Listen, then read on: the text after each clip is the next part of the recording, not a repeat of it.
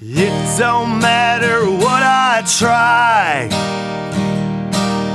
I just can't win and I don't know why. There's a fork in every road, I pick the wrong one and then I go. American loser, yes I am, disenfranchised from everything. Well, I fall up and I fall down, an American loser the day I was born. Hello, ladies and gentlemen. Welcome back to another episode of American Loser. Now, I say another as if we haven't been missing a lot of weeks lately. We have, guys. All right, what can I say? It's hot outside. Water mains are breaking. Sewer lines are overflowing. My excavation career is on fire, okay? So that's the problem. So is the Jersey Shore right now, so don't worry about it. Yeah, well, we had to sneak out here and do it on a Wednesday. Shout out to all my buddies over at Public Sewer. Sorry I called out today, guys. Had to get this episode recorded. I got in real late last night, man. Priorities. It was a good one here, but I miss doing the show. If you're a regular listener to the show, I want to say thank you so much for sticking with us here. I'm sorry we're not putting out more content for you. We're trying to be as regular as possible with that, but the schedule has been bad. If you're a new listener, welcome to American Loser, all right? My name's KP Burke. I'm a New Jersey-based comedian and shovel guy. I basically play in the sewers all day, and then at night I read about history and tell dick jokes. So I'm here. So you're a Ghostbuster? As close as possible. That's it. Okay. In fact, I have to, in my head, I have to pretend at all times that I am actually a Ghostbuster so that I don't get depressed at the fact that It helps you through the day. Don't worry, the new one's getting made right now, so we're good. I'm nervous about that one too, buddy. It gets weird, though, because if you are a regular listener to the show, then you already know that in the building right now is my handsome dilf of a dad, Larry Burke. How are you, sir? Oh, we're just doing wonderful, wonderful. I hear you. And, of course, since we are back at our home studio, a shared universe podcast studio in Eatontown, New Jersey, Mike and Ming always take great care of us. They gave us the top podcast engineer, producer, overall genius, millionaire playboy. Oh, wow. The big kahuna in the Listen building. to buddy. that freaking introduction, man. I am not worthy. We missed you, pal. No, I know. I've missed you guys. Well, I've had some duds of podcasts lately. Oh, man. Well, I'm excited for a good laugh. We can't brighten your day a little bit. it is tough with that. It's because I was talking about because I am a comic. That's the main thing about me. And there's so many comedians out there that put out these podcasts, and the problem is they're so rooted in narcissism that they think that they're interesting enough to be compelling for the duration of their episode. Now, for me, I have such low self-esteem, I have to do a research paper for you people every week to try to earn my keep here. So if you're still with us, thank you so much. We got some cool changes coming up we're going to be working on, but we're going to get back on a regular schedule here with these, I promise you, okay? And today, as we talked about in the elevator ride up, Mr. Kahuna, we're going to be discussing, this guy's fascinating. I've been blown away by him, specifically since I believe my sophomore or junior year of high school is when I really started reading about this guy. Everybody knows the guy's name. Everybody knows a couple quotes attributed to him. But we're actually going to dive into the story of, and he truly is a loser in every sense of the word. Because, loser can be many things. You can come out on the wrong side of history. You can be remembered as a giant douchebag. You can have some really embarrassing moments that come to light. But this guy, he checks all the boxes. Yeah, Yeah, he's got A, B, C, and D, all of the above. Yeah, if we were at the NFL Combine looking for losers, this guy would definitely, I'm talking like second round interest here. So, Well, here's my question. Is it self-done loserdom? Meaning, like, did he bring it upon himself eventually? Yeah, or was it kind of acquired over time? well, I'll tell you what, we're going to, I want to start spitting out some of the details here, and then I want you to keep score in your head if you can, Coons. Okay. And when I ask you that at the end, you tell me what you're walking away with, because Okay, here we go. there's a lot of weird shit with our friend here, Mr. William Randolph Hearst. That's today's American Loser. Now, I came away with this because there's people that look at him as a villain. There's people that look at him as kind of like, I said millionaire playboy earlier. There was certainly that quality to him. Now, a couple of years ago, Dad, you're traveling out West Coast. Mm-hmm. All right, you wound up checking out a certain building. Maybe one would refer to it as a castle. Yeah. Hearst Castle Hearst in Castle. San Yeah, Simeon, yeah. California. It's definitely a gemmed attraction in the AAA tour book. Well, you and Mom went out there, Yeah. and you got a chance to look at it, and we found out some weird stuff. Kahuna, there's often requests. This is one of the most gorgeous castles in all the entire world, if you ask me. It can rival anything in Europe. That's what he wanted it to be designed as. But he gets requests all the time. The Hearst family is often requested to allow people to film there. Okay, they want to film movies, TV shows. There's only 2 projects that have been greenlit in order to get approval to film at Hearst Castle. Dad, do you know one of them? No, I don't. We talk a legendary movie, Kirk Douglas. Nah. He's Roman gladiator type. Spartacus. Spartacus. Yeah, really? Spartacus was filmed over there. So they used Who's Spartacus? Yeah, so that was like one of the villas over there. And then the other thing that was filmed there, this I was not prepared for. There's a video by Lady Gaga called GUY or something that is filmed. Get the hell out of here. And for research, I was watching it alone in my Only room. for research only. Yeah, alone in my room at 2 o'clock in the morning. But I'll put it to you this way. It's not the projects I was waiting for. So now we know your plans at 2 o'clock in the morning is watch Lady Gaga and talk and research Hearst Castle. If we're going to stay friends, if we're going to stay friends, Kahuna, there's one rule: you don't want to touch my iPad. Oh no! Right? Yeah, you're right. Because then I need to wipe my hands with some hand sanitizer afterwards. That's the bottom line. Now here's where we get interesting. So you're going to bring up some pictures of the mansion up here, if you can. Hearst Castle. It's absolutely breathtaking. It's so cool. There's an awesome YouTube video that does aerial footage of like flying around. I mean, the thing's incredible looking. It looks like, and this is an exact quote, George Bernard Shaw, one of the great playwriters of all time, was invited to the house and was hanging out at the castle, which was a regular thing. We're going to cover all that here later. This giant friggin' American castle.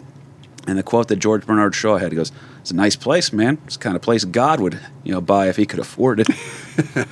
Which I thought was a good quote, man. But in order to have this, a lot of times, now Hearst is a genius. We're going to see that as we go through his life here. But he does start off on pretty good footing. So he's born April 29th, 1863. All right, a lot going on in the country in 1863. Fair to say, Dad? Yeah, it's the Civil War's in rage, yep. So William Randolph Hearst is born into big money. He is the son of George Hearst, a big money millionaire who'd struck it rich in the gold mines. Now, what's interesting, too, anyone who's listening out there who's a fan of the show Deadwood, like I was, George Hearst actually shows up in Deadwood and is one of the main characters in the end of Season 2 and all of Season 3 and the movie that just came out, too. They take a lot of poetic license with him, but he's not exactly a sympathetic figure. Yeah. Okay? So the Hearst fortune includes large amounts of land as well. George Hearst and Phoebe, William's mother, who, by the way, like every guy who strikes it rich, is half his age. All right? So go ahead and marry somebody who's half your age and then have a kid. And they're both born in Missouri. All right? And now William, because he's being born into money too, it's almost symbolic that he's going to be born out in San Francisco. So that's where the money was at the time too, in San Francisco. Mm-hmm. A lot of interesting stuff going on out there. Yeah, now in 1863, where William Randolph is born, I mean, you're in California, and you're really not in the shooting war of back east with the Civil War going on. No, and that's not to say there wasn't plenty of violence to be found if you looked for it in California. Right. But here's what gets interesting. So he's out in San Francisco. He's attending some of the finest prep schools. Actually, one of them was out in New Hampshire, I believe, until he's accepted into a little school called Harvard. Kahuna, have you heard of that one? Kahuna no hear of Harvard. Well, have you heard of the Harvard Lampoon? Yes. Okay, that is like all the Simpson writers were from there. Conan O'Brien was from there. A lot of very, very famous writers. Guess who's a member of that friggin' club? William Randolph Hearst. Yeah, he wrote for the... so if he lived long enough, he could have been a Simpsons writer. Yeah, exactly. There you go. Go on to really be something famous. Simpson! But, so in 1885, he gets accepted into Harvard. Within 2 years, he's expelled from Harvard. All right, a couple of crazy pranks he was pulling. He would organize massive beer parties out in the Common Square over in Harvard. So it'd be like, he would just start tailgating out of nowhere. Pretty much that was what his gimmick was. So kind of a fun, he seems like he might be a fun guy. He got kicked out of Harvard for that? Yeah, he's almost got a Van Wilder gig. Very Animal House. Well, there's now here's where he goes full Animal House. But his daddy had money, though. Daddy had money, and that's why he got away with a lot of shit. He couldn't get away with this one last thing. He used to send chamber pots for pissing in to the professors that he didn't like with a photo of them placed inside the chamber pot. You got to have something to aim with. Like, think about a teacher you hated. Why are they getting offended? He's sending to. It's a great Christmas present. Like, I hated Mr. Randall. That was the teacher I hated in high school. He taught television production. He comes into the story later, too, because he's actually the guy that made me watch Citizen Kane. Miss Groncheski, you can kiss my fucking ass if you ever hear this podcast, okay? You fucking suck. Oof. Glad you guys got over it. Yeah, Kahuna's about to drop a mixtape on us. Yeah. But so that was the thing, is that he'd take a teacher he didn't like, put their face in the chamber pot, and then send it to him. And the idea was like, I piss on your face, everybody does, kind of. And that finally got him in enough trouble that he got kicked out of Harvard. Very Monty Python. Yeah. I thought it was funny. He's got a sense of humor. That's very clear here, and it shows up more in his life, too. But now, after his expulsion from Harvard, Hearst sets out he wants to create his own legacy. But his father, I believe, is ill and passing away. It's kind of a tough time for him. But what he does is that he takes over control of a San Francisco-based newspaper from his father. His father was given this newspaper to pay off some sort of a debt that was owed to him. So the guy goes, "Hey, I can't pay you, but how about you just take over my business?" And George Hearst didn't know dick about journalism.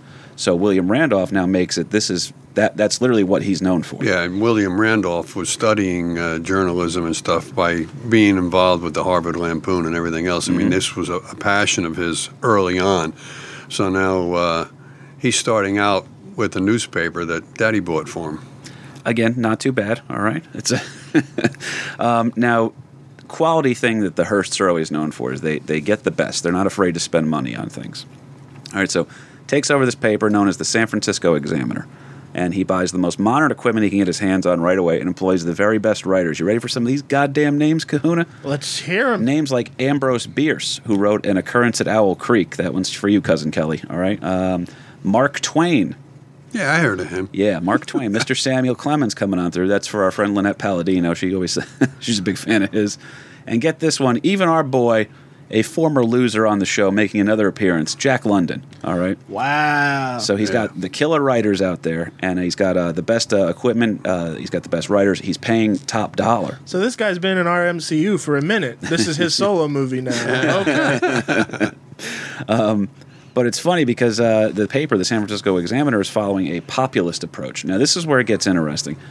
Do you ever meet somebody, Dad, in life that, they don't necessarily have their feet entrenched in a position? They kind of they're fluid with whatever's going to, be most beneficial to them. Yeah, weather vane. Yeah, well played. A weather vane opinion. Well, he's got a populist approach that he's doing out there in the Bay Area. And if you remember, and San Francisco is still pretty much this way to this day. They're a little bit left-leaning out there, okay? They're not a pickup truck with a freshly slain deer in the back of it kind of people out there. Yeah. So he's got this great paper that's coming out, and he's starting to, it's a hit. He's finding his rhythm here, all right? He's starting to figure stuff out. Now, San Francisco, he's got a good thing going. But we all know the bottom line is you got to make it in New York. Because what's the dumb quote? If I can make it there, I can make it anywhere in New Jersey. What a dumb fucking quote. I've never understood that. You can make it in New York, you can make it anywhere. Oh, so that means you're tolerant of people shouting at you while you get into a fucking cab? None of us are big fans of New York City here, I don't think. No, I don't think so. Me not being one of them, and I lived in New York for a year. That shit was bullshit. It's I don't enjoy it, but when you got to go, like, here's the reason I go there. I go there because I have to go for comedy. And William Randolph Hearst knew that he had to go there because you had to have success in the New York market if you're going to be a media success, which is what he's trying to do. What he's trying to do is he's trying to capture all media, and then what's the current media of the day is newspapers. I mean, it's not, it's not TV or radio or anything. No Hollywood yet. No Hollywood yet. So it always makes me laugh when you see those pictures, Dad, of it'll show a bunch of kids on their smartphones, and I'll be like, whatever happened to kids these days? And then somebody will post the photo of an old railroad car, and everybody's just got the paper open. It's like, we don't want to talk to each other. Right. We're not all going to be holding hands linked up together, singing the Beatles because we're all happy because we're not distracted by smartphones. It's people just want to be left alone. We've always been non-communicative. Different source of media, that's all. But Hearst is trying to capture it all. He's made it big in San Francisco, but now the next step up is to make it big in New York. Well, he's got an idea here, so he goes out and he buys a failing paper. And this is one thing I like about him. He'll buy a failing business and then turn it around. There's certain people that are just able to do that. That's always impressive. Arnold Rothstein, who we talked about in the show, but that was like what he was known for, was buying a failing business and then fixing it. So he buys a failing paper known as the New York Morning Journal in 1895. This sets into motion a very nasty feud that'll go on for a couple of years here with the owner of a paper called the New York World, a guy by the name of, you ever hear of this dude, Kahuna? Joseph Pulitzer? Okay, yeah. Yep. Big Kahuna's heard this name Yeah. before. So he's a real dude, and they have this incredible beef between the two of them here. Now, they're both doing certain things here. I'm going to throw to you here in a second, LP, because you are the subject matter expert on this. Yeah, but it's also just a little interesting side note too, is that while Hearst was at Harvard, and he was involved with the Harvard Lampoon and everything else, he actually interned briefly with Hearst and admired the way he ran his newspaper with his style and his methods of reporting and that kind of stuff. So Hearst interned with Pulitzer, or the other way around? Hearst interned with Pulitzer. Yeah. Okay, so he went. That's interesting. Right. So he was like his mentor, kind of a thing, briefly. Well, that last line. Often read Hearst. Often read Pulitzer newspapers while he's briefly in college at Harvard. So, yeah, he was influenced heavily by Pulitzer. It's weird when they get like this, man. But so I'm loving this. Hearst, when he comes in, he buys the New York Morning Journal. He goes ahead and he starts rating some of Pulitzer's top writers, and brings in his best talents from his own successful paper back in San Francisco. Now, he shows up. He's going to pay more than Pulitzer. He's going to give the writers page one bylines on the front page. That means, like, let's say Big Kahuna writes an article. You don't have to wait until the end of the article, back in section S3 to find out it was written by Big Kahuna. It'll have a picture of you next to your article, and you'll have your little friggin' name next to it as well, which I won't say your real name on here for your safety. I don't know how it'll fit on the paper. That's right. Jesus. That's the headline. The byline is the headline. But you appeal to the the nature of the writers here, that they're going to get more credit for that. This guy's paying more. He's got best equipment. He's got you're working in a weird way. You're working with the same publications that are putting out the works of Mark Twain and Jack London, guys like that. Why wouldn't you want to come over here? Now, what always makes me laugh here is that the paper took a very largely Democratic angle to reporting. So, he was a populist out in San Francisco, whatever you guys are into. But in New York, there's already a conservative base over there for a lot of the papers and stuff. So he's coming in, he's going to be the Democratic left-leaning paper over here. Okay. Now, the tagline for the paper should tell you everything you need to know about this guy. While others talk, the journal acts. Yeah, so there's a little bit of a we're the heroes coming to rescue everybody kind of a vibe here. Now, we can be heroes just for one day. Now, Pulitzer has a hard time keeping some of his staffers. Like we said, Hearst is paying more. He's more agreeable to work with. Tolerate a lot of the bad behaviors and habits of some of the writers. I don't know if you guys know this about writers. You know how they're all happy, highly functioning people? Yeah, right. Good family men. Yeah, just booze bags. Where'd you read that? The National Enquirer? Booze bags, drama queens, all that other stuff. But Hearst was always presenting himself as, guys, come on, we're here. Let's make something happen. Let's do it. So he'd work with these people. But now the one thing that Pulitzer and Hearst had in common is that both papers are employing a style of journalism known as yellow journalism. Now, Dad, if I recall, yellow journalism is where men like being peed on by women. Is that correct? No, Kev, that's not quite it. Okay, I misunderstood. Similar, but not quite it. So that's why you don't want me to touch your iPad. Okay. So that being said, Dad, what actually is yellow journalism? Yellow journalism is a style of journalism that's not always, how do we put it politely, not fact-based, that you might have paid somebody for the story kind of a thing, and they're just going to make shit up, and you're not going to be checking your sources. Other countries or other people might call it tabloid journalism, that as you're going through the checkout counter at the supermarket, you see all this shit. So this dude was the first TMZ. Yeah. Okay. That's close. Well, it wasn't exactly the first, but it was certainly, it took it to another level. Now, why did they call it yellow journalism? Well, that's another little interesting tidbit that now you've got Hearst. He just comes to New York. He buys this paper. He's in direct competition with Pulitzer. Pulitzer's got a cartoonist by the name of George Lux, L-U-K-S, Lux. And he's writing this comic strip that a lot of the I'm going to call them common people, like to read this comic strip, kind of like a Peanuts of today, Charlie Brown, that kind of thing. Take note, people. He's looking right at me to try and make sure that I'm on the same playing field. I appreciate it. Well, if we get something wrong on this, you're our subject matter expert for cartoons. Gotcha. There you go. Well, Lux was a pretty interesting guy in himself. Now, originally, Lux worked for Pulitzer, and then Hearst hires him away because the two papers are now in a direct war with one another, a circulation war. Pulitzer, his paper costs you 2 cents. So what does Hearst do? He charges a penny for his paper. And it got nicknamed the penny paper. The penny paper. The penny paper, all right? Why? Because now you can increase your circulation, but if you have better circulation than the other guy, well, then your advertisers are going to be paying more for advertising space within your paper because you've got a bigger circulation. You're hitting more people. So he was a bit of a genius in that aspect, too. He's hiring away all of Pulitzer's best writers. He's now hiring away one of the very popular cartoonists of the time, this guy George Lux. So wait, was he making more money off of the advertisers than the actual circulation sales? Is that what kind of I was think alluding to? it was more advertising space driven than it was for what you're actually making. Because it sounds like when you're charging the sale of the paper. when you're charging a penny for a paper. I mean, what a smart move. Well, there was also a line, too, that he could say that since his paper was a penny and the Pulitzer's paper was 2 pennies, I'm charging you, he's charging you double, right?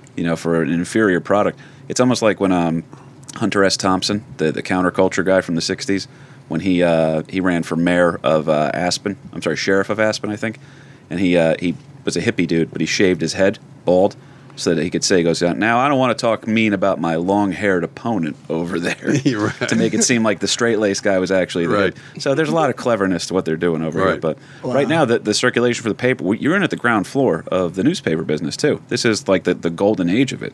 And we're going to cover, we've seen, because we're in the studio here, some of the pictures of what a fortune from a business like this can provide. Yeah. And this is not being done back in the day.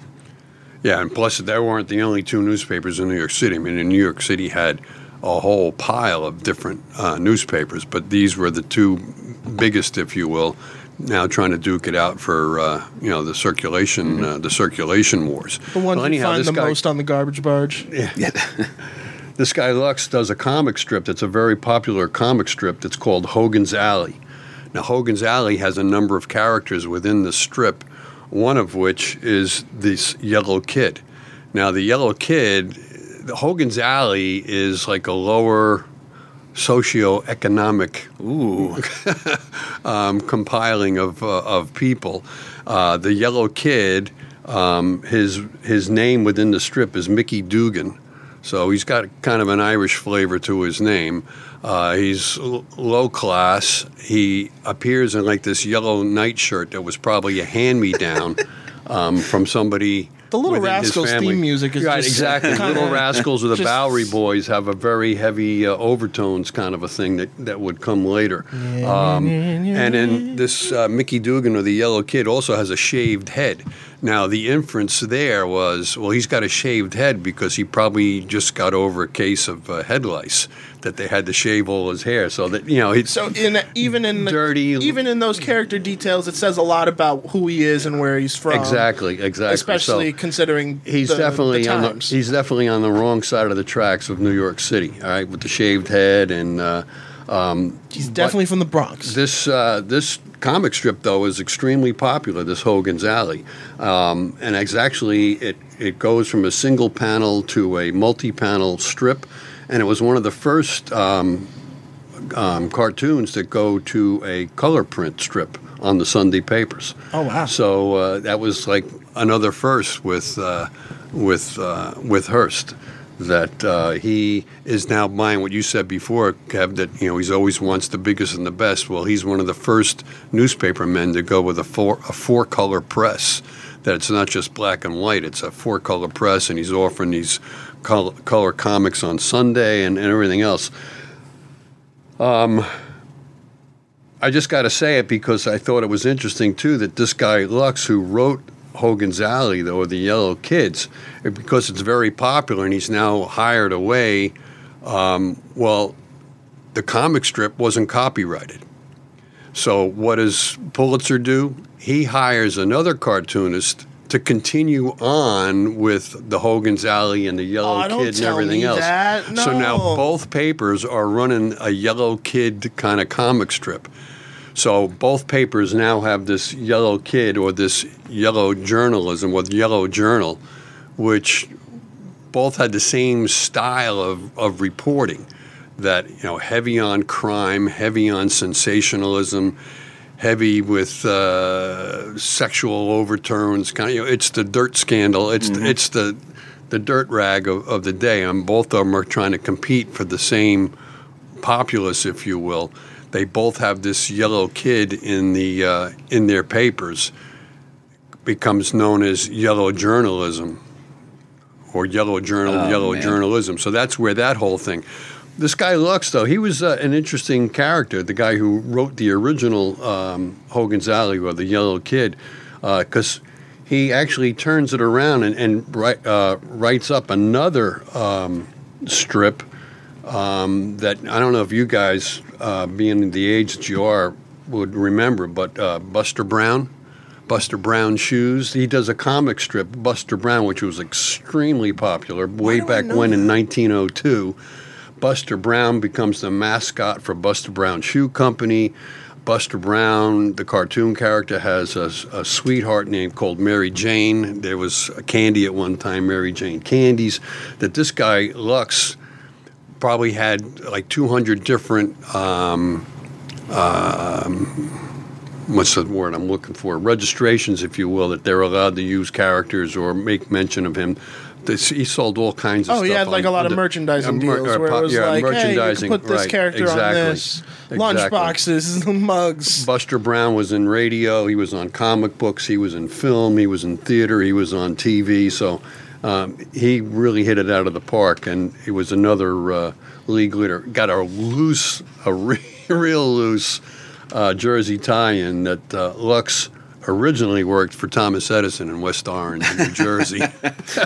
Well, we got a couple other Jersey tie-ins as well here too. The one thing I wanted to make sure if the most concise version of Yellow Journalism, because that's the absolute matter of fact story you just gave us here, LP.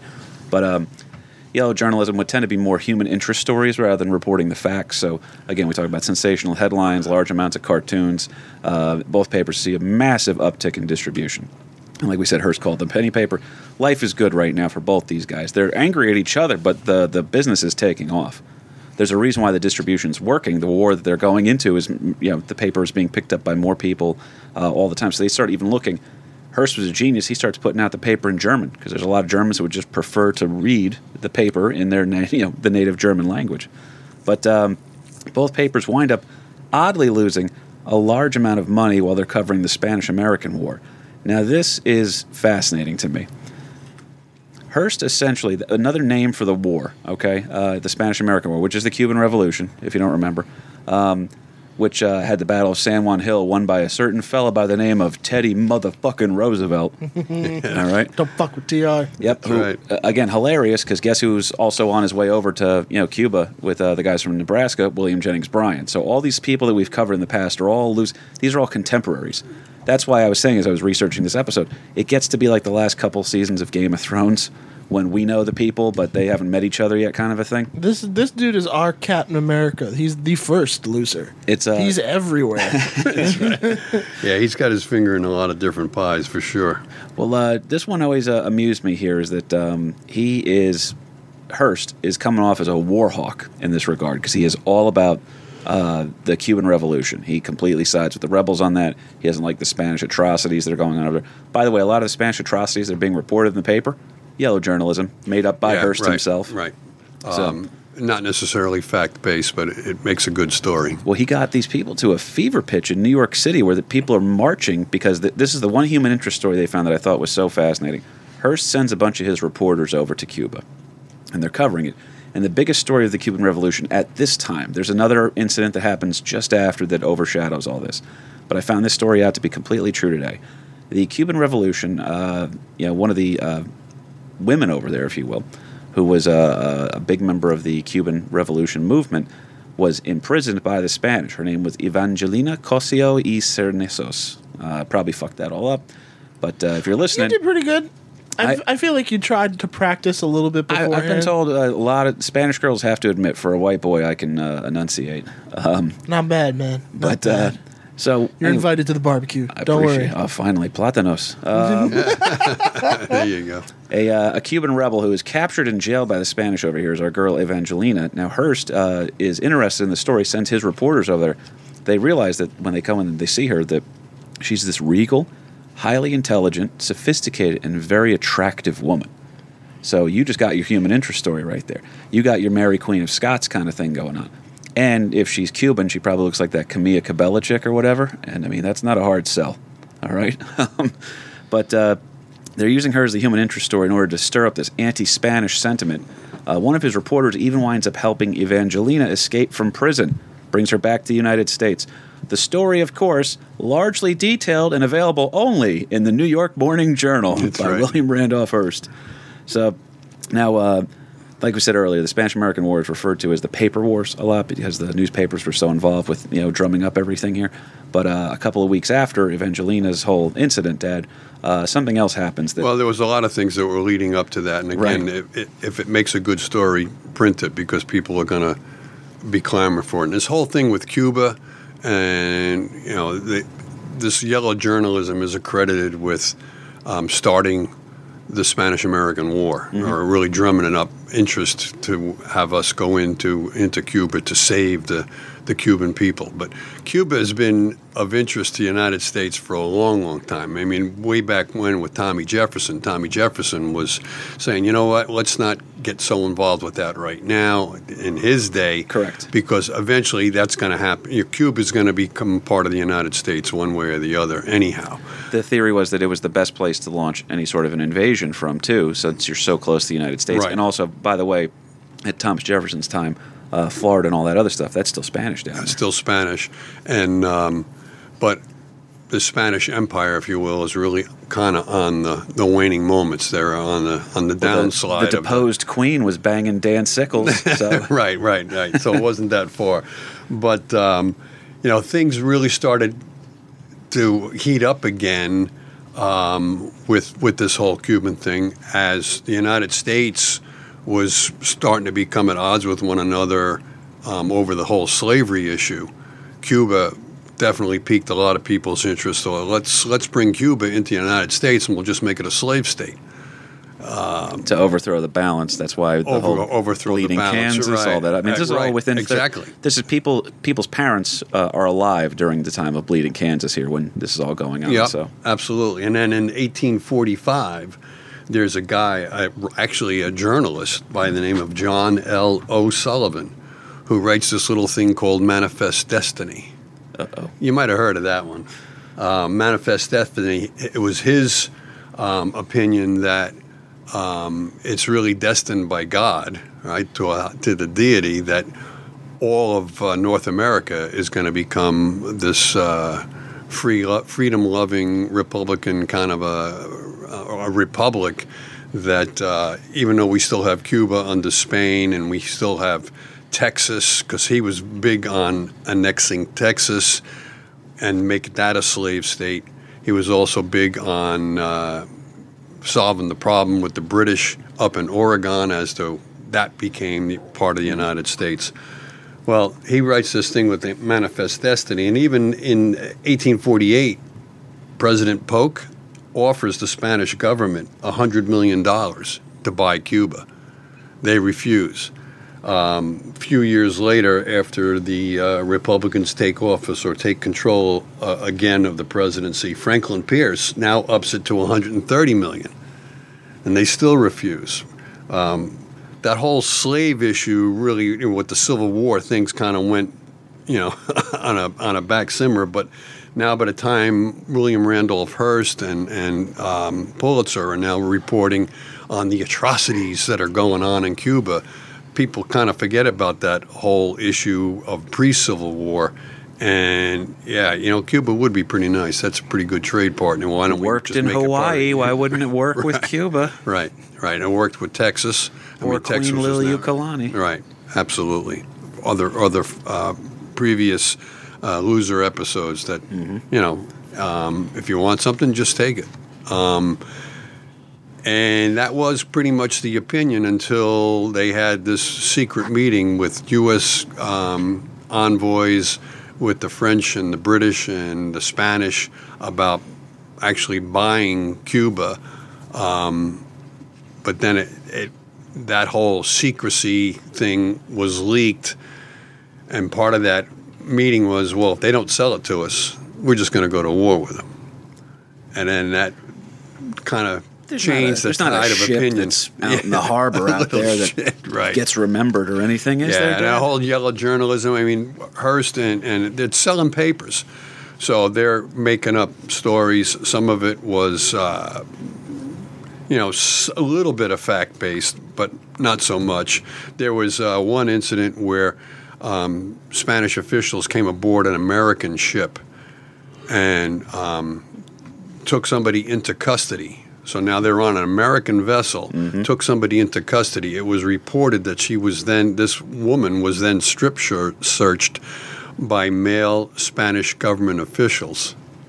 And there was even an illustration by a guy, maybe you heard of this guy, Frederick Remington. He was also on the Hearst payroll for the paper. He draws this illustration not having any idea what was really went on. As it turns out, there was a search, but I mean they would just make up stuff to scandalize the whole thing and to try to sell newspapers because people like to read that shit. The exact quote, by the way, of one of Hearst's agents that's over in Cuba is he goes, "Hey, everything's pretty calm over here. Like I'm reading the papers. It says we're about to go to war, but everything's pretty normal here. What do you want me to do? Do you want me to come back home?" And Hearst gave the absolute, his most infamous line, "Please remain. You furnish the pictures, I'll furnish the war." Right. So he's like, we're coming no matter what. We're gonna piss these people. And then the USS Maine blows up, which then gives America the sympathetic kind of move towards, now this is how we're gonna rally everybody for our just cause. And meanwhile, Hearst and Pulitzer making bank off of this. At least they thought they were. They're also losing a lot of money too because Hearst himself goes over there. Hearst was given a shot-up American flag from some of the fighting on the coast over there as a thank you for his service because they looked at him like he was almost not to tip our hat to a future episode, but it was almost like he was a part of the war effort too himself, in a private capacity. But very interesting here. He goes ahead. Him and Pulitzer actually kind of patch things up a little bit after this. So I want to just, for time's sake, I want to get into the later half of Hearst's life. Sure, that's absolutely. what is really the most interesting. Yeah, I mean, but the Maine was a U.S. naval ship that was blown up, and of course it was reported by this yellow journalism that it was the Spanish government that blew it up with a underground mine, underwater mine, or a torpedo. That was never, and there was actually a naval military review, and then their findings were, it was probably blown up by some unknown source, but it was blown up. That was later dispelled all the way up into 1974. They said it was probably an internal explosion, not an external explosion. Saboteur was the thing I had heard too. So now he's made all of his money. This war that, and again, this is why he had this reputation as a war hawk, because men are dying over there. People are dying. He's profiting off of it. That would kind of be war profiteering, war hawk, whatever you want to call him. But he's also, he's linking things up with Pulitzer. They're kind of shaking hands right now. They're walking away from it. And they've both made, a decent amount of money with this. But the empire that Hearst now has is even larger. He's now had a success in New York like he wanted. He has higher aims. Okay, so he's already got the success in New York. It's time to move on to other places. He's now able to expand his brand to 28 additional papers. Seattle, Georgia, Boston, Detroit, Washington, D.C. Okay. During this time, Hearst also opened up the International Film Studio. You hear that, Kahuna?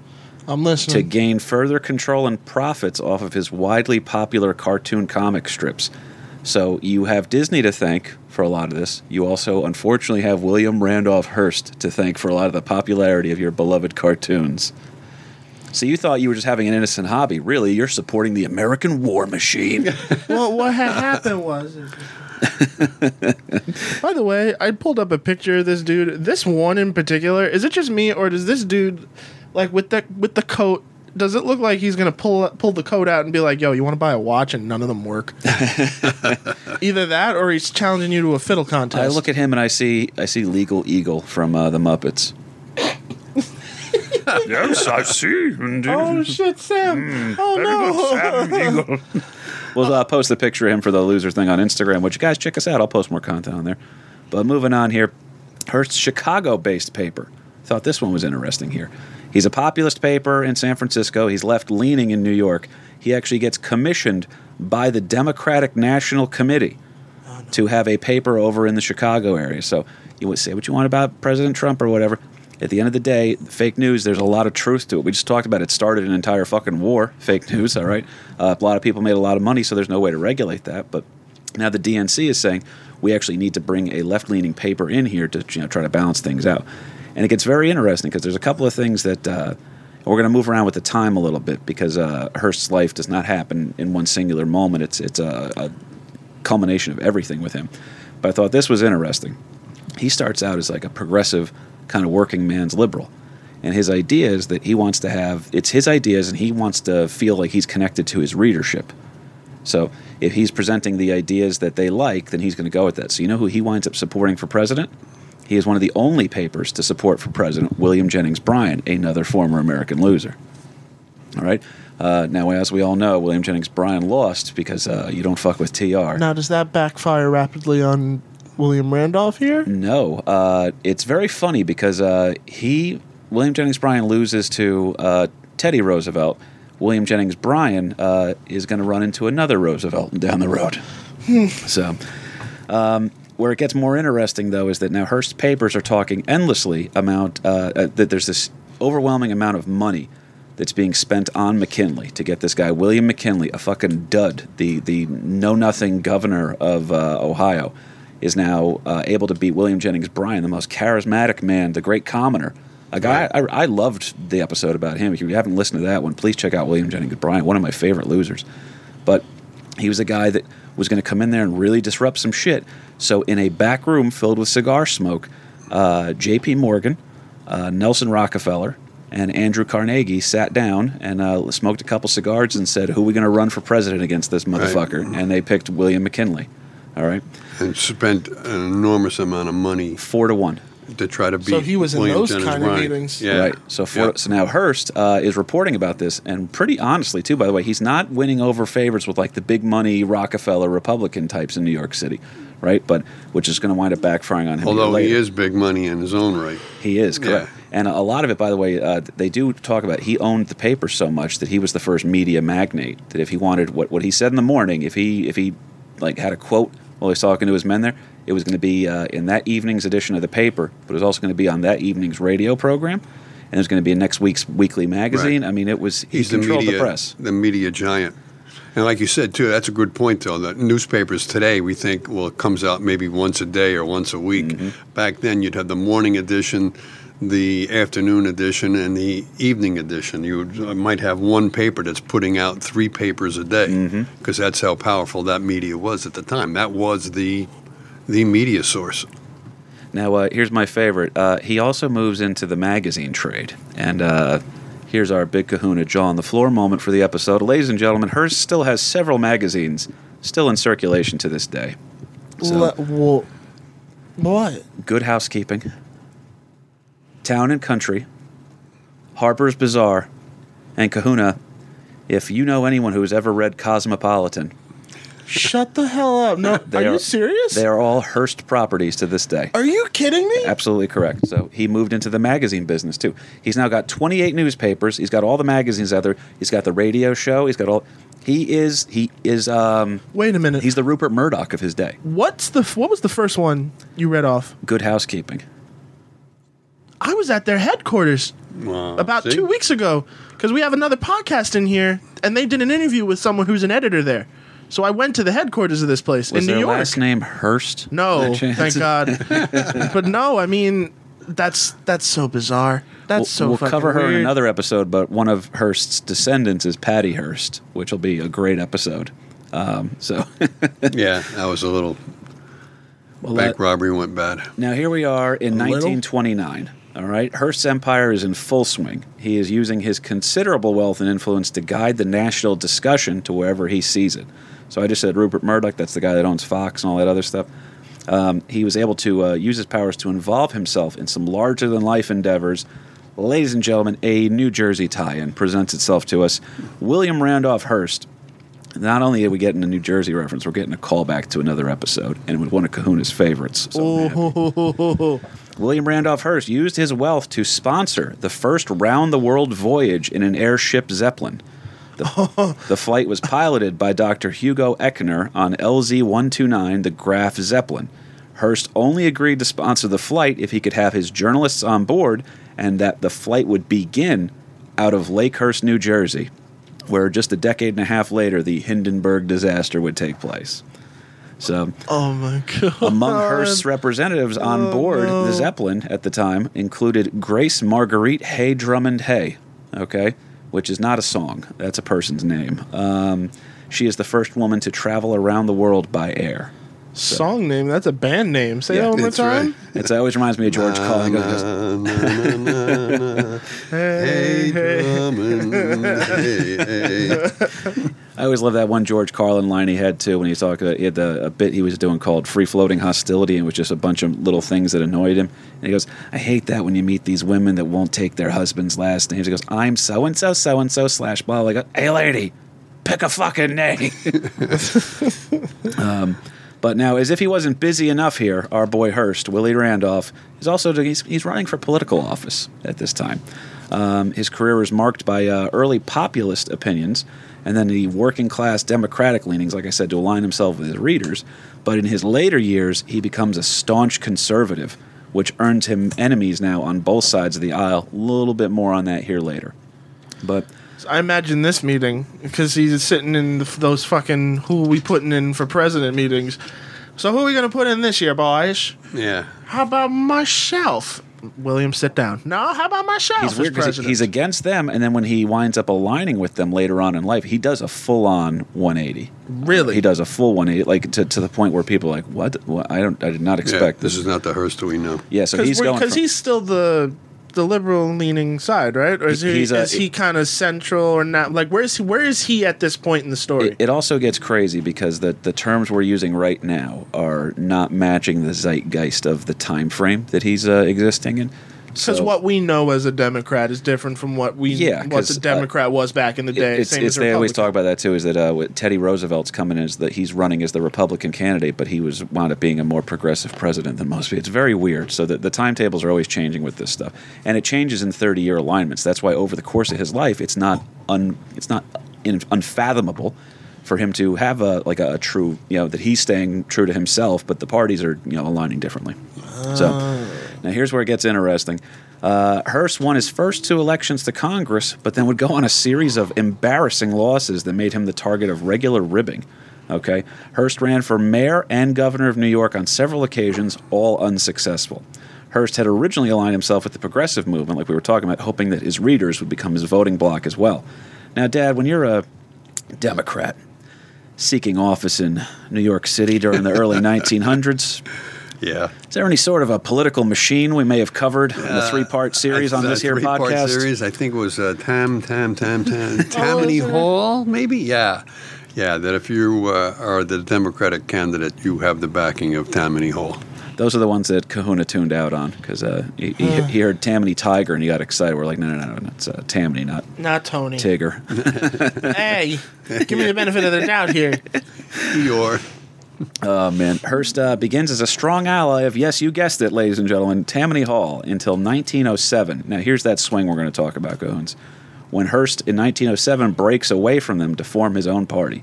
So he takes a playbook right out of the old Teddy Roosevelt Bull Moose Progressive Party. Does not go over well for him. Now, the move motivates Tammany. When he decides to break from them, Tammany decides they're going to cost Hearst the election by any means necessary. And it works. Hearst never holds public office again. All right. Now, Hearst was a war hawk for the Spanish-American War, but get this, he staunchly opposed the U.S. entrance into World War I. He didn't want what he thought to be American troops dying for European affairs. He did not like Woodrow Wilson. He despised the idea of the League of Nations, and he didn't trust any nation that was. So he's almost like uber patriot. Like you call him the Captain America. There's almost that sense where he's like, we're the only ones that I can trust. He's not Captain America. He's Captain America, which is unfortunate. Well, it got interesting here because he was so against the U.S. going into World War I that he didn't want the American troops dying in the European affairs, which is kind of a noble thing. His papers made the position so loudly known that when troops were coming home, Hearst was told he was not allowed to be present on the docks when the ships carrying the troops was coming back home. And he agreed finally after protest. He goes, all right, guys, I won't be there. Then showed up the day of anyway and took a picture with everybody coming back in. So it's a famous photo, too. It's on the I'll find it on online here later. But so he's an interesting guy. He gets the quick photo opportunity, much to the chagrin of his enemies. Hearst's empire still in full swing here. He essentially controlled the news despite his political failings. He's regarded as one of the most successful men in the country. You got a look on your face, LP. What am I forgetting? No. You're good. You're good. Uh-oh. Okay. I got nervous for a second, dude. No. However, like all Americans around this time, there's a little thing called the Great Depression that's about to test his resolve. Now, I'm going to talk about the word hubris for a second. You familiar with that, Cahoons? Yes. Okay, it's the excessive pride that leads to a fall. So the Greeks always talk about it. But as a boy, Hearst had enjoyed camping up in the hills of his father's property in San Simeon. After his father's death, he inherited like $11 million from his trust. That's not the entire fortune, but that was a big chunk of the fortune. That's a good start. Yeah, so if you had to take it, I guess you would. Yeah, back then, 11 mil. So he's out there. He always liked San Simeon. That's where he kind of grew up. And he decided it's time to build a permanent residence up there. And he commissions Julia Morgan, one of the finest architects in the entire world. Also happens to be a lady. Now, the reason that's important is because she is the foremost. She's considered like one of the best architects of all time. She's definitely the best female architect of all time, really. And she's one of the first ones that's ever allowed to study it. And I'm going to slaughter the pronunciation of the school, so I won't even bother saying it. But there's a very esteemed architectural program in Paris that she was the only woman at the time that was allowed to attend. So that's how much promise she was showing. Now, she's cool here. They go ahead, and this is the exact quote that Hearst gives her. He goes, hey, let's build something a little bit more comfortable up on that hill.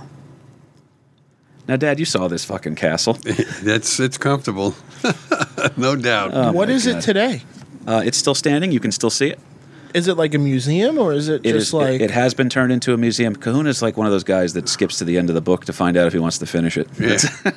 Hey, It's a huge. that is not true. It's a huge tourist attraction. It's definitely worth going to check out because it's unbelievable. Just in the pictures alone. Yeah, It's just it's- awe-inspiring. You really can't describe it because it's Also, to be nothing- fair, I understand why they don't grant permission for anybody to film in there. When you actually look at pictures of this place, because I perused a little bit, Oh, it's gorgeous. it's gorgeous. Film equipment, scratch it all up. Yeah. There's no way in hell. Here's a weird one for you. This is completely off topic, but we'll just say it because it's fun. Larry Burke, the man in front of me here, his summer camp as a Boy Scout was Camp Nobi Bosco off of Route 80 in northern New Jersey. Nobi Bosco standing for North Bergen Boy Scout Camp. Right. In the movie Friday the 13th, the camp that was used as Camp Crystal Lake is the very camp that I've been camping that there. Get out of here. Yeah. Is it still there? Yep. Wow, that's cool. Now, the stories we heard, and you can't tell who's full of shit up there either because they're all storytellers, but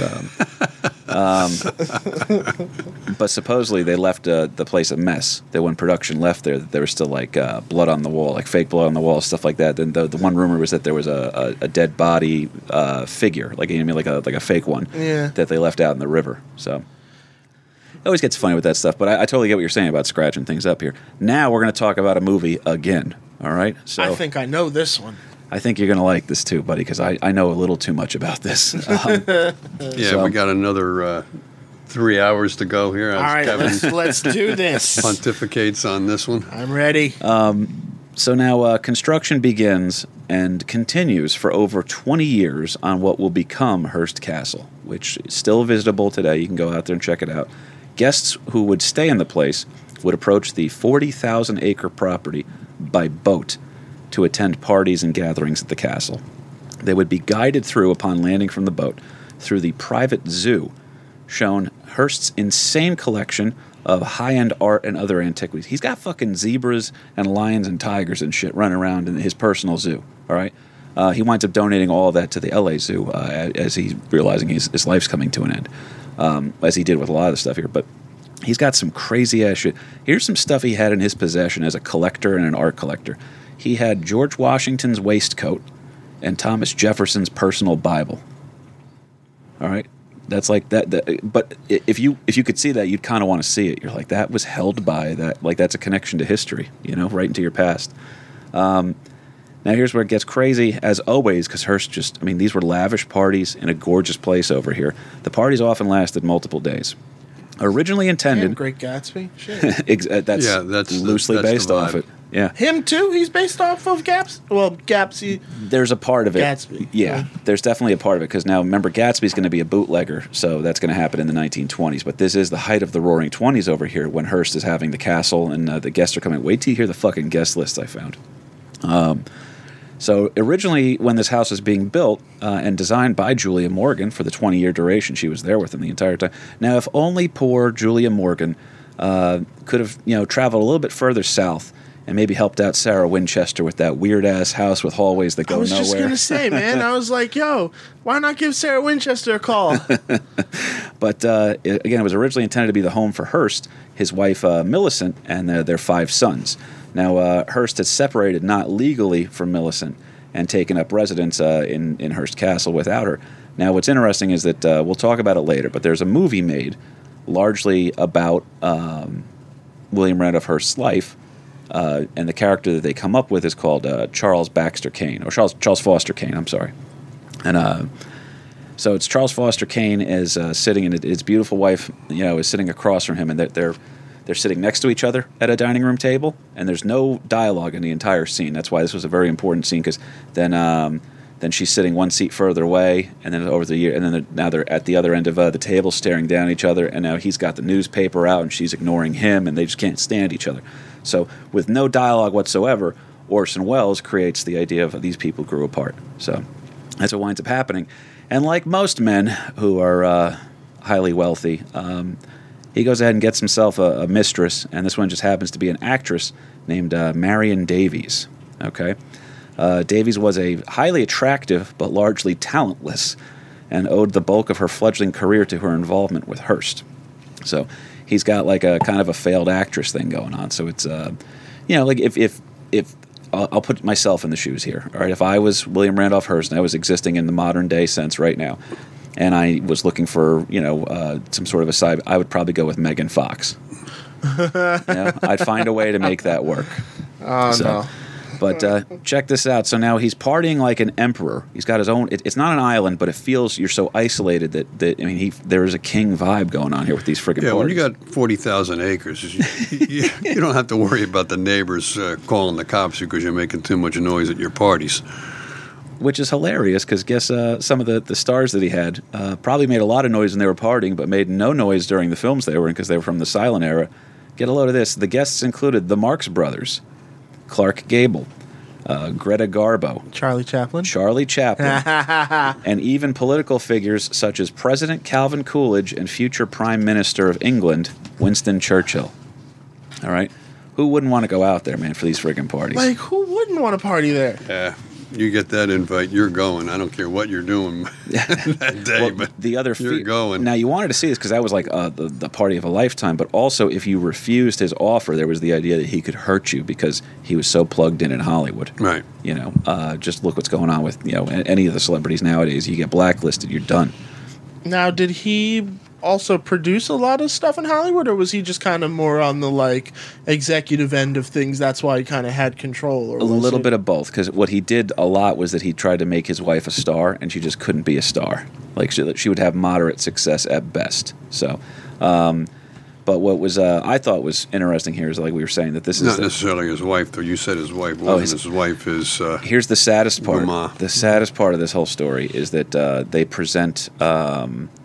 The daughter that he had with Marion, right? They present that as his niece in order to try to keep appearances up. Oh, okay. So, it's my niece. She stays with us. I definitely, it's not my Right. Well, what's the female version of a bastard child?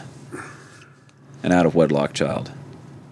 Is it just? It's not still a bastard. No, is it? I'm listen. I'm a feminist, and I demand equality. I want a dirty word for women to be called who are born out of wedlock. But Love child. yeah, there it is. Love child's good. That's very good, and no sex attached to it too. Look at you, progressive Larry. Wow.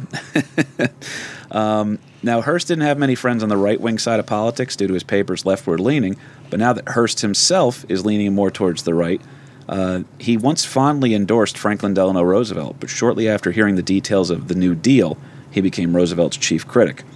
He was completely against all sorts. He didn't like the idea of big government. He didn't like government having too much power, and he felt like it could go tyrannical in a heartbeat if it had a charismatic leader. Who's more charismatic than FDR, a guy we forget was in a wheelchair most of the time? Right. You know? Like, they said that when he would walk into a room, FDR, like, literally, he would wheel himself into a room. He'd have the cigarette going with, like, the cigarette holder, and he was just funny dude, charismatic. Everybody was drawn to him. And, he was serving in office a little bit of time, almost a tiny emperor reign there. So I understand the fear of it. Luckily, it's been proven not to be true. But what I thought was interesting here is that he is criticizing the New Deal, and he does not like FDR. He starts going after him. He starts putting his papers on. He goes, fuck FDR, all right? Fuck everybody he's associated with. Write it in the paper. And they're sitting there, they're writing all these articles up. And now his own readers who have, come to him for the progressive slant on the news for years are like, FDR is the only guy helping us. We're trying something. We're stimulating the economy. Are we borrowing from socialism? Yes. Are we borrowing from private sector? Yes. We're doing anything that works because we can't have stagnation anymore. All right, because that's what Herbert Hoover had. He decided, it'll pass. Right. And he went from being Hoover was one of the most popular men in America to then being the most hated president possibly ever. Because it didn't do nothing. Because he didn't do it. Because he said, I'm a hands-off, laissez-faire kind of attitude on this. So people at least like FDR because he was, trying to make something happen. I understand that. Now, it's not going well for him. FDR is trying to guide America back to prosperity. Hearst is gaining, he's also critical again now of the idea of American troops possibly getting involved in what looks like it could be escalating into a Second World War. Hearst was actually, they were going after him all the time for not being hard on Hitler. Of all people to not be hard on, right? So he won't attack Hitler directly. Now, some people said it's because he had a large German-speaking readership, because he would have the German papers, which is interesting to think about. But now he actually reaches out to Jewish leaders in Berlin and says, hey, if I come over there, is this going to be something that would help you guys? And they agreed it would be helpful. So he comes over to Berlin, and William Randolph Hearst sits down with Adolf Hitler and interviews him. Okay. Now, in the interview, Hitler asks him, he goes, hey, why am I being so misrepresented and misunderstood by the American papers? And William Randolph Hearst, who hadn't gone after Hitler at first, you thought he was going to be soft on Hitler, literally says to him, he goes, it's because Americans, we like democracy, not dictators. So he pretty much called him a tyrant to his face. Oh. So a little bit of set of balls on that one here. He was wheeled out and never seen again. Well, he starts coming around on that one because, there's no way to deny that Hitler had to go. Now, even standing up to Hitler, though, did not help him start to sell more papers. He nearly had to sell his entire magazine business. You're not ready for this name drop. He's not doing well. Readership is down. He's losing money in the newspaper business. So a friend of his says, hey, I'll buy all your magazine business off of you. All those magazines we talked about earlier, Good Housekeeping. Ladies and gentlemen, what is the name? John P. Kennedy. He had a couple of sons. One of them was president for a little bit. Yeah. For a little bit. Yeah, maybe they're considered like the American royal family almost. Is that fair to say about the Kennedys? Was that John Kennedy or Joe Kennedy? John P. Kennedy. Yeah, so of the Kennedy family, this would be almost bootlegging the Kennedys. John had John Jr., who became president. So this is John F. Kennedy's dad, or his... John Patrick Kennedy is what I have over here. Actually, can you pull that up while we're talking on it? Sure. No problem. So the next thing I want to say is the financial advisors, they wind up intervening on Hearst's behalf upon realizing that the media magnate, Dad, he's not matching the numbers and the zeros where he needs him to. He's a little in debt to the tune of $10 million. $10 million. So, And $10 million wasn't chump change. Him? yeah, that would be him, sir. Joseph P. Joseph. Kennedy. What, I call him John? Kennedy. You said John. You said That's what I John. They're always slapping their names around. Jack Kennedy, John, whatever, you dumb Mick bastards. So now Yeah, Papa Joe, and then Papa Joe had John Fitzgerald Kennedy, who later became president of the United States. Because there was Joe Jr. who died. Joe Jr. Kennedy died in the Second World War. he was a pilot, I think. Yeah. Now, that $10 million that he's in debt over here, Hearst he has to stop making the motion pictures he was involved with. He sells his animal collection to the LA Zoo and is forced to auction off so much of his art collection, which, get this, is oddly picked up by members of the Rockefeller family for use at their own new venture. You're not ready for this, Kahuna. The Rockefellers, all right? Standard Oil. They own Colonial Williamsburg. What? So when you go to Colonial Williamsburg, you are standing on the blood and oil that built this. Where nobody's innocent. We're all complacent. During this time, Hearst is now forced to take First loans. you wrecked my cartoons. Now you're wrecking all this fun stuff. Come on. This is why I like you. You hear Williamsburg and think it's fun. I liked it. I found out I was alone on a lot of that. During this time, Hearst is forced to take loans. Get this guy, the media magnate, the palace on the hill, all right, the guy who was the god of news in America, is forced to take a loan from his own mistress, who sold her own jewelry to raise over $1 million to give to her sugar daddy, baby daddy. He also found out around this time frame, as if things aren't going bad enough for him, his life story is being told in a less than flattering light in a film by a guy by the name of Orson Welles, being produced by RKO Studios in a motion picture called Citizen Kane. Charles Foster Kane. Oh, what? He didn't love it? That's Yeah. Well, if you've ever seen the movie, and you have to see it, I took a television production class in high school, and I didn't really like the technical aspects of TV, like the whole, Ready, camera one. yeah, I wasn't fascinated. Soundboard, that kind of thing. Yeah, you put me in a writer's room. That's where I'm happy. So, but my teacher was John Randall, who I did not like, but I was the only one in his class, and he had to admit it, and he gave me good respect for it. I give him credit for that I was the only one that got an A+ on the paper that we had to write about Citizen Kane, because I watched the movie. When we watched it in class for a week, I loved every second of it. This movie, it does not get the credit it deserves, because it's first of all, it's brilliant. The story's great. Everything's great about it. But he's got unconventional storytelling methods. There's also weird-ass camera angles. Like, there's one sound of, I believe it's like a bolt of lightning, that they do a jump cut to the bolt of lightning and the thunder that's coming with it. So these are all brand new techniques being seen. Of the first jump scare.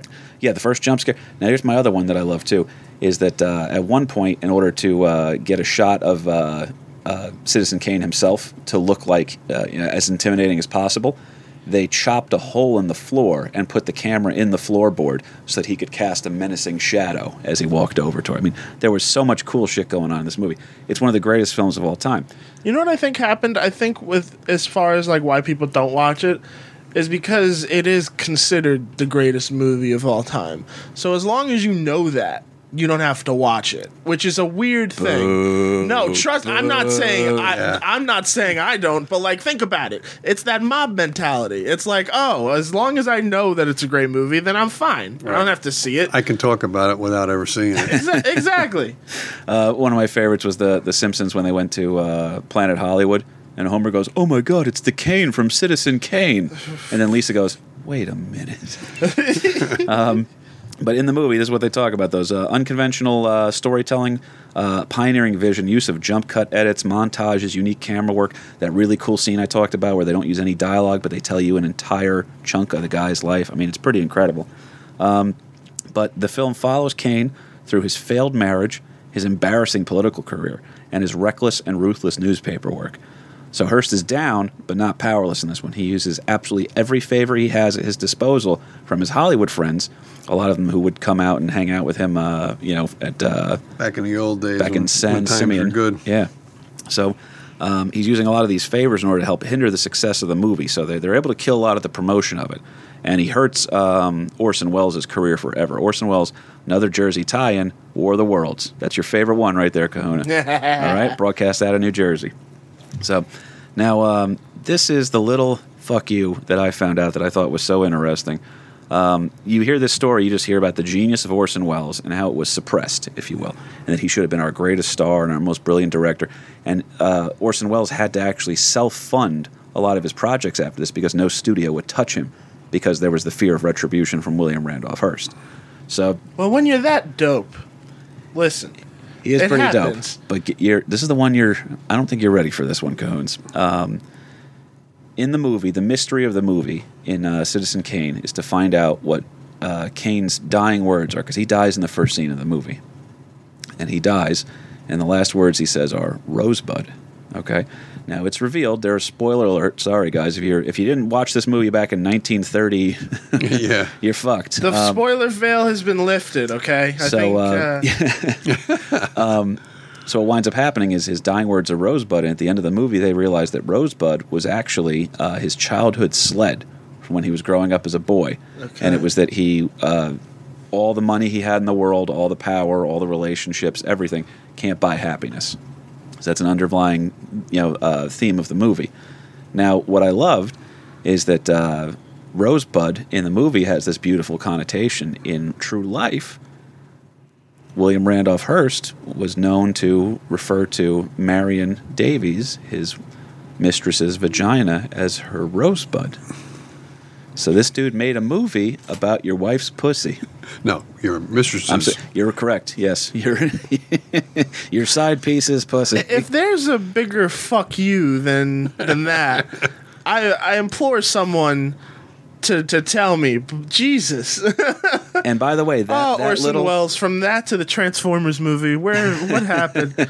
He's the greatest, man. Oh, man. Well, Orson Welles was the voice of Optimus Prime. Is that it? No. Or what was he? Unicron. I wouldn't know that. I wasn't a nerd like you, Kahuna. I liked fun shit like pro wrestling. Nerd and proud, damn it! What you got against Transformers? That's no. I support all trans issues. So. Now, the film, Citizen Kane, is not a box office success, but it goes on to have absolute critical acclaim. It is considered the #1 movie of all time.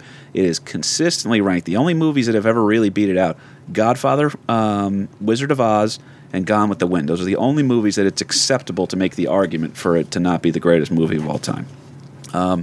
Fun fact here as we're starting to wrap up. LP, do you have anything else you want to add in on this one? I think I'm pretty much got it. Well, the Hearst Company, oddly, returns to profit after World War II because the economy rebounds thanks to Franklin Delano Roosevelt and all those policies that Hearst wasn't a big fan of. But the media magnate's throne, he was never ascended to again, all right? Hearst would die at age 88 in Beverly Hills because in San Simeon he couldn't get the medical care that he needed, so he actually had to go down to Beverly Hills, so he left the estate. The estate was then left to the state of California and is part of the U.S. National Historic Landmarks. Now, this one I found pretty great here because this is the story of America's first media magnate, a guy who he recovered, but he definitely lost more than he kept in terms of his fortune and everything like that. And the company's still around to this day. Now, he did have 5 sons. In the ultimate little piece of irony here, all 5 sons followed their father's footsteps into the media business. And William Randolph Hearst, one of his 5 sons, was named William Randolph Hearst Jr., okay? And Kahuna, he goes into journalism and becomes, get this, a Pulitzer Prize winner. For journalism. Oh, man.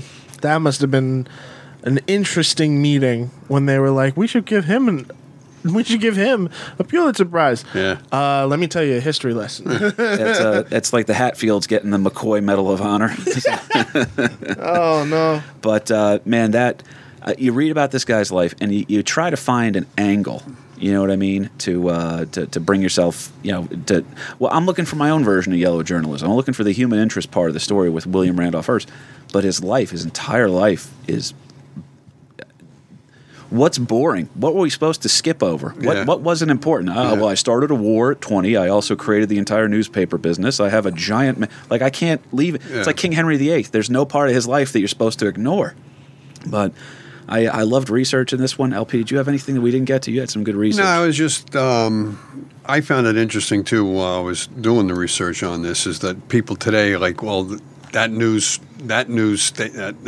TV station or that news media is slanted to the left or to the right or to the center or to the back or whatever. You know, you really can't get the correct news. Well, when could you? You know, that fake news is a term that we use today, but fake news has been around for as long as we've had news. Fake news is just the newest name. Right. It's the latest handle that we're putting on version of yellow journalism. Back in the day. I mean, back in the day, in Hearst's time, we called it yellow journalism. I'm sure there was, fake news. As long as there was politicians and the lying liars and the lies they tell, that you're always going to have somebody slant on things as they want it to appear the way they want it to appear and not what is fact. And who's been a bigger beneficiary of yellow journalism than K.P. Burke, the 12-time winner of the Jacksonville Comedy Festival? 3-time Academy Award winning. Right. Someday we'll get you out to a show, Kahuna. You'll understand that reference a little better. Now, here's a unique building, the Hearst Tower in New York you have pulled up, right? Yeah. Now, Kahuna, when you pulled this one up, your jaw dropped on the ground like... I was here. Yeah. I was in this building. This is... I don't know how else to describe it except someone was just like, just have all the money you want and just put it in this building. It's beautiful. The design looks like a dildo made of diamonds. But it's kind of cool because I'm not saying that, Kevin. It must be your point of view. Because the original building below was around when they had founded the company, but when they wanted to expand, they completely gutted that interior. And that whole thing is basically a lobby. Whoa, okay. So then the rest of the corporation is up there. I went up. It's a really fascinating building, but fastest elevators I'd ever been in my life. Yo, I felt like I was on a roller coaster. Yeah. Yo, that shit was crazy. But yeah, it was kind of wild because I thought I was here, but no, I was actually in this building recently because of a podcast here. So... Now that's another Jersey tie-in. I don't know if I like you doing other podcasts. I'm actually going to have to put my foot down on this pretty soon. Oh, no. Really? I'm not known as the Big Kahuna. Well, I'll tell you what. We got some crazy stuff going on over here. I'm excited. I want this podcast to come out as soon as possible. I've got... whatever. Check out my website, kpburkecomic.com, for any upcoming dates. I do want you to come out to a show.